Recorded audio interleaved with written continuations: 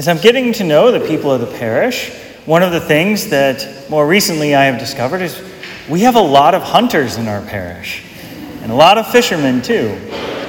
And both of these things require preparation. Both of these things require patience as well. When the hunter goes out, he has to make sure he has the right gear. And once he's set up, he has to wait until the deer comes before he can shoot it. And the fisherman, he has to make sure he has the right gear, and he has his bait, and he has his rod, and he has his net, and all the things that he needs when he's going fishing.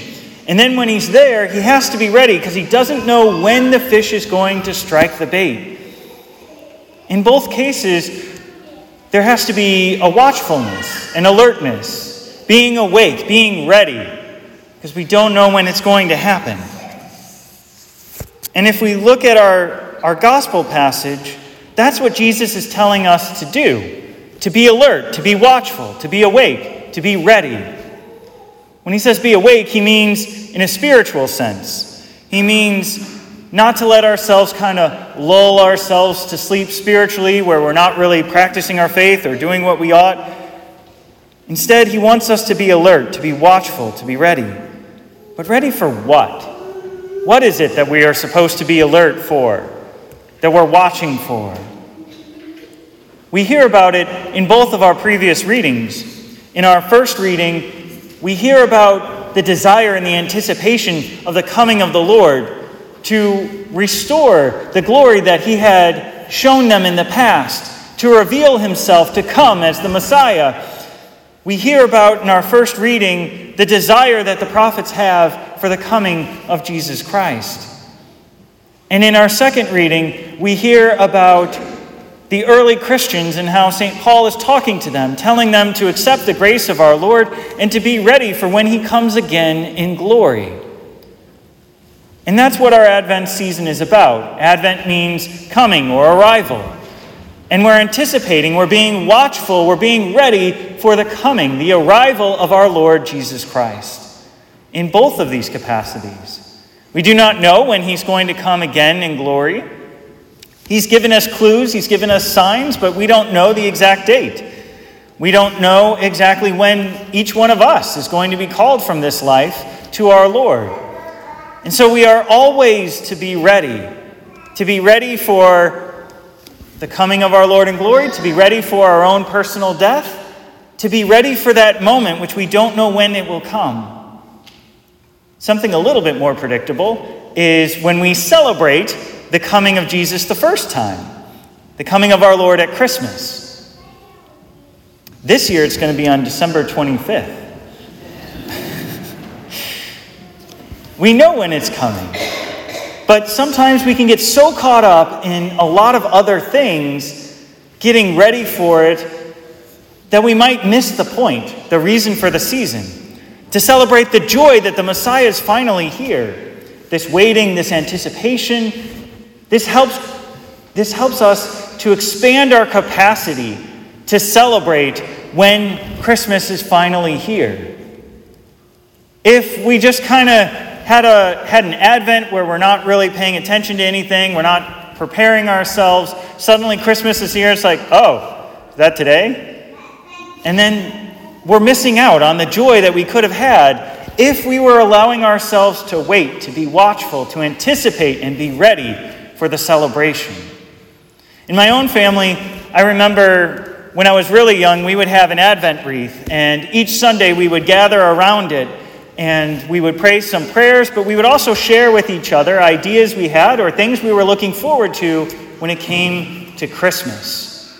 And of course, we would also remind ourselves the reason for the season, the birth of our Lord, the fact that God loves us so much that he'd be willing to become human so that he can offer his life on the cross to make up for all of the sins of all of humanity for all time. But I have fond memories of gathering around the Advent wreath. It helps us to count the Sundays, to build the anticipation, to help that desire grow so our capacity to receive the joy is greater when Christmas finally arrives. Another thing I remember as a child, it wasn't every Christmas, but some of them we would have Advent calendars. And specifically liked the Advent calendars that had a piece of chocolate for each day. So you'd open the door, and there's the piece of chocolate, and there'd be like maybe a verse of Scripture, and that helped build the anticipation for Christmas. There are, of course, other ways in which we can prepare ourselves. There are prayer cards and Advent books that have reflections on them. And if I was a little bit better prepared, I'd know where my sheet was with the list. But clearly I wasn't anticipating or well prepared for this homily. Regardless, there are many ways that we can prepare for the coming of Christ during the Advent season. And these are just a couple of the ways. Another one is to use this new online resource that we have recently subscribed to called Formed.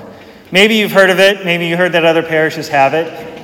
It has a lot of programs, videos, audiobooks, ebooks, talks from different Catholic speakers. It has Catholic movies. It has children's programming. Formed is a great resource. It also has Advent reflections. And so you can go through their daily Advent reflections. You can get it on your phone, on your iPad, on your smart TV, on your computer. More information on how to sign up for Formed is in the bulletin. But it's free for all of our parishioners. And so it's pretty simple. You just go to their website, and then you type in our zip code, and it'll show you a list of the parishes within that zip code. You would click on ours, and then you would make sure you have your email address in there, and you're in. It's pretty easy to sign up.